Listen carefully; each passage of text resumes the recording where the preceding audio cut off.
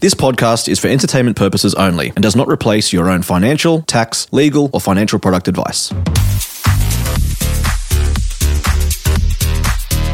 Hey guys, and welcome back to Gen Z Money. Today we're going to be talking about how to ask for a pay rise. Maybe this is your first time doing so, or you're preparing to ask again, and you just want to make sure that you're as prepared as possible. Now, of course, I am not an expert in this, and I'll be speaking only from my own experience, but I'll be chatting with you today about some of the techniques I've used in the past to successfully negotiate a pay rise with confidence. We'll be chatting about the timing, how to actually bring the conversation up, what to do in preparation, how to negotiate the salary, and some of the mistakes I think you should avoid. So let's get right into it.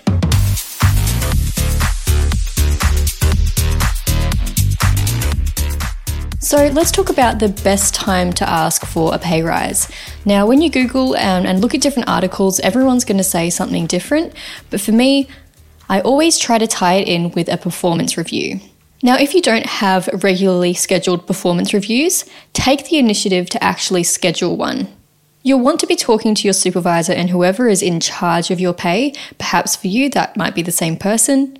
So you want to let them know that you'd like to discuss your performance in the role and make it as easy as possible by finding an hour or so in your calendars that works for everyone. Now, the reason I love tying a pay rise conversation into a performance review is that it gives you the chance to talk about why you're worthy of a pay rise before you even bring money into the equation. So let's say you've scheduled your meeting and you've given yourself at least a couple of nights to prepare both mentally and physically. So one of the ways I like to prepare physically for a pay rise conversation is to have a bunch of notes that I keep with me during the meeting. And there are a number of lists I have on these notes, so I'm going to go through a few of those right now. So essentially, before going into a performance review, I like to write down number one, what are my strengths in this role? And what am I really enjoying doing on a daily basis? So for example, I've built a really good rapport with customers, I'm extremely organized and efficient, and I've been hitting my sales targets. Of course, you'll be customizing all of these answers depending on what it is you're doing. And then I like to specifically go into some of my achievements since starting working for the business. So for example, again, maybe you've assisted the business in bringing in a number of clients or an amount of business, or perhaps you've improved processes to help make the business more efficient. This is the time that you want to talk about all of the great things you've done for the business in your time working there. And I know for myself, actually, in a previous role, I actually kept a note in my phone ongoing of all of the little things that I would achieve in my role in preparation for that pay rise conversation that would eventually come. It's so easy to forget about all of those little things you do on a daily basis that really help improve your role and improve the business. So when you do those things, make sure you're noting them down so that you can refer back to them when you're preparing for a performance review or a pay rise conversation. And the third thing I like to write down is, what are the challenges that I've faced in my role and how have I overcome them? I don't like talking about the negatives, the things that I don't like, the things I'm really bad at, without actually giving my employer some reassurance that I'm working on it or I have worked on it and now it is no longer an issue. So talk about the things you believe you need to improve on and how you're improving them when you're having this conversation. So for example, I know for myself, I have a really poor memory. I cannot rely on my memory for anything, and that has got me into trouble. So how I would frame that is that I have a bad memory. So in order to manage that, I take more notes and I use my calendar to set reminders for all of the things that I need to do. That goes to show that although you do have a weakness of having a poor memory, you're managing that really well so that it's not impacting your role. Another thing I used to be really bad at is just letting my emails get completely out of control. And when you do that, it's so easy to miss something important. So I would say, for example, my emails have the tendency to get a bit out of control. So what I'm now doing is I'm scheduling 30 minutes each morning to clear out all of my emails and then make separate external tasks that will remind me to action all of the different items that have come into my inbox. So then again, you're showing that, hey, I did have a weakness, but now I'm actually channeling that and I'm using different methods to solve this issue. Number 4, I then want to talk about my long-term aspirations for my career at that business. This is a really good way to remind your employers that you are in this for the long run and you do see a long-term vision with their company. So an example of this, depending again, of course, on where you work, is I intend to become a supervisor in the next 2 years. I want to expand this part of the business, and I want to obtain further higher education to increase my knowledge and increase my opportunity to make more money for the business or provide a better quality service to our clients. Of course, customize that however you will. And then the fifth and final thing I like to finish on is let's get really focused and talk about what my clear goals are for the next 12 months in my role. So we've talked about some of the wider goals, but let's break it down into exactly how we're going to achieve those. So for example, I want to enroll in a certificate of business management. Not sure, of course, depends on what you're doing. I want to build out this part of the business's processes by 3 months. I want to exceed my KPIs by this much. Things like that. How are you going to be progressing in your role very clearly in the next 12 months? What are the ways in which you're going to do that?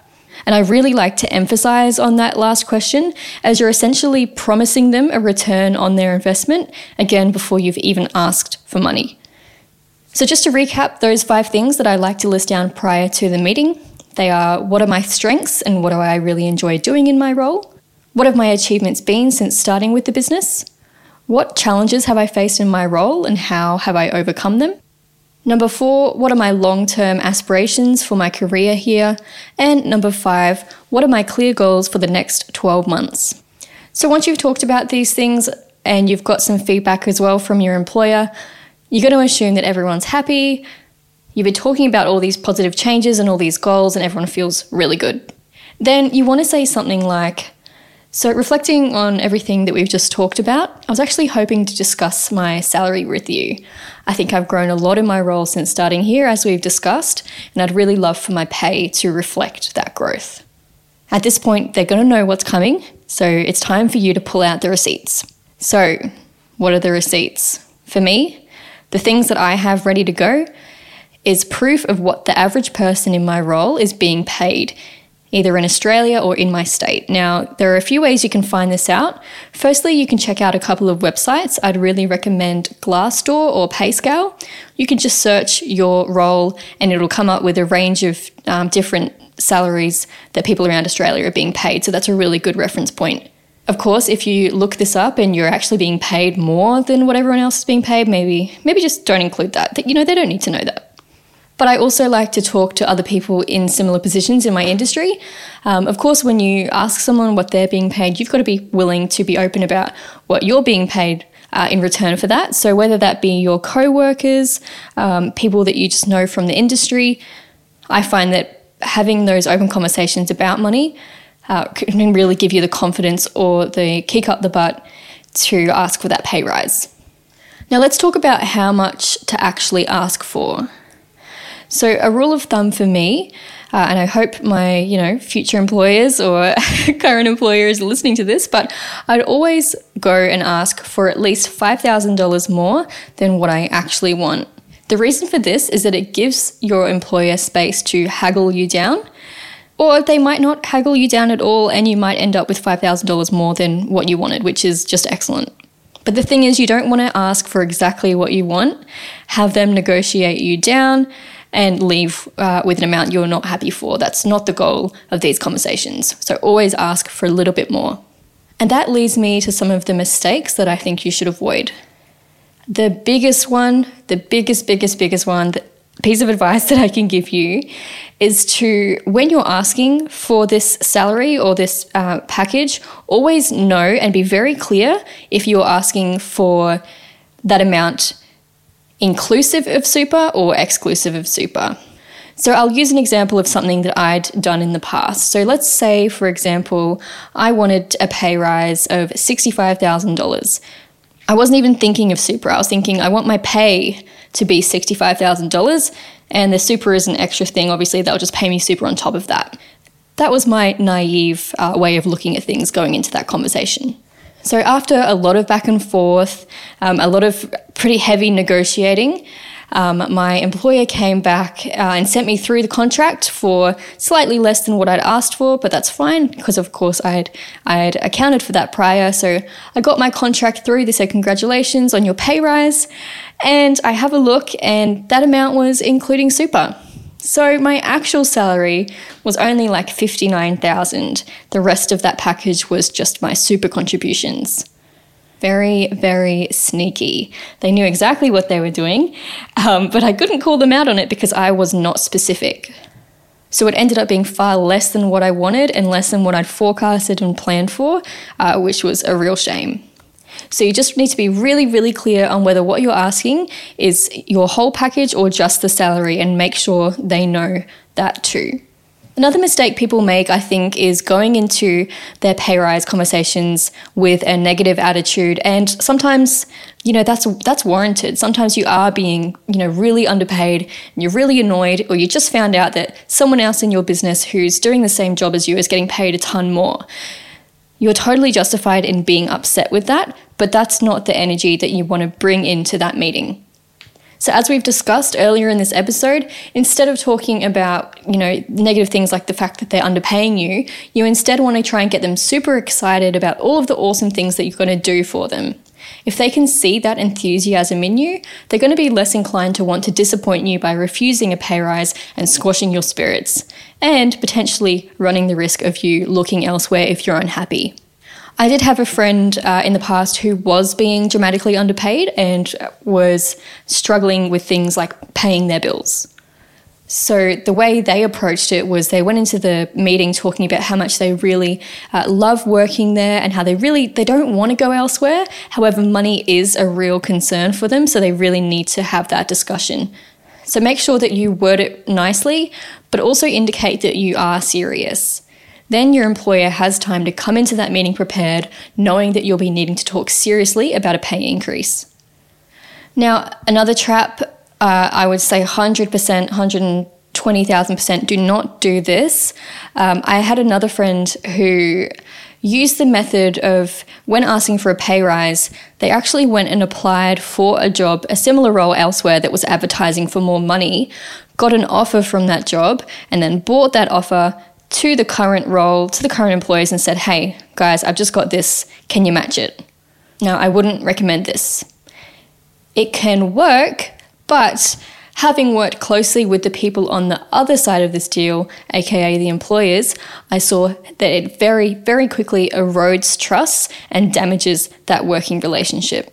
They don't want to feel like they're being almost, I don't know the word for it, but blackmailed, like, if you don't give me this, I'm going. People don't like feeling like that. That's probably a last resort thing. That's not what you want to do from the get-go. So it doesn't work out in the long term. In my experience, I would definitely not recommend doing this. Because you also need to be prepared to take that other role if your current employer doesn't budge on your salary. Because if they don't offer you the pay rise and you just stay anyway, you're making it very, very hard for them to take you seriously when you ask for another pay raise in the future.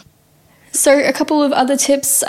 What I did for a couple of nights before asking for a pay rise for the first time, I just went on YouTube and I watched tons and tons of videos on how to ask for a pay rise, what to do to prepare, and how to be confident.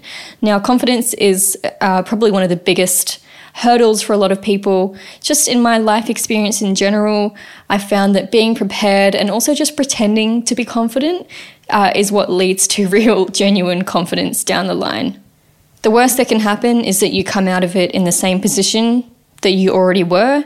That's not a great loss. Think of it as an amazing learning opportunity. You're going to be really putting yourself out there, testing yourself, and being assertive, and that's an amazing life experience. Your first time asking for a pay rise will be character defining in your career. So at the very, very worst, you're going to have learned a lesson, but go into it with as much confidence as you can and trust that the points that you're going to put forward are going to be effective. And if they're not, and if you leave really disappointed and you feel like your pay is still not being recognized, that could be your opportunity to start looking for an employer that appreciates you. Now, that was quite the ramble just off the top of my head, but I really do hope that helps. Again, I just can't stop reiterating the importance of having notes ready to go prior to that meeting. I know that when I get nervous, my mind just goes completely blank, and that's the last thing you want to do when you know you've got all these amazing points to present to your employer. So if you're going to be asking for a pay rise anytime soon, I wish you the best of luck. I believe in you. Have confidence, have faith. You are an amazing employee and you are going to smash it. Thank you guys all so much for listening, and we'll see you in our next episode.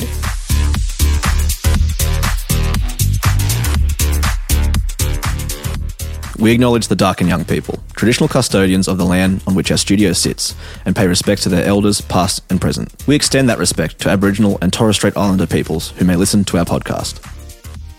If you're after personal financial advice, don't get it from a podcast. If you would like help based on your own personal situation, head over to sortyourmoneyout.com, click Get Help, and we'd be happy to introduce you to one of our trusted advisors. Our panel of advisors, mortgage brokers and accountants work with clients all over Australia so they can connect with you wherever you are. That's sortyourmoneyout.com and click Get Help.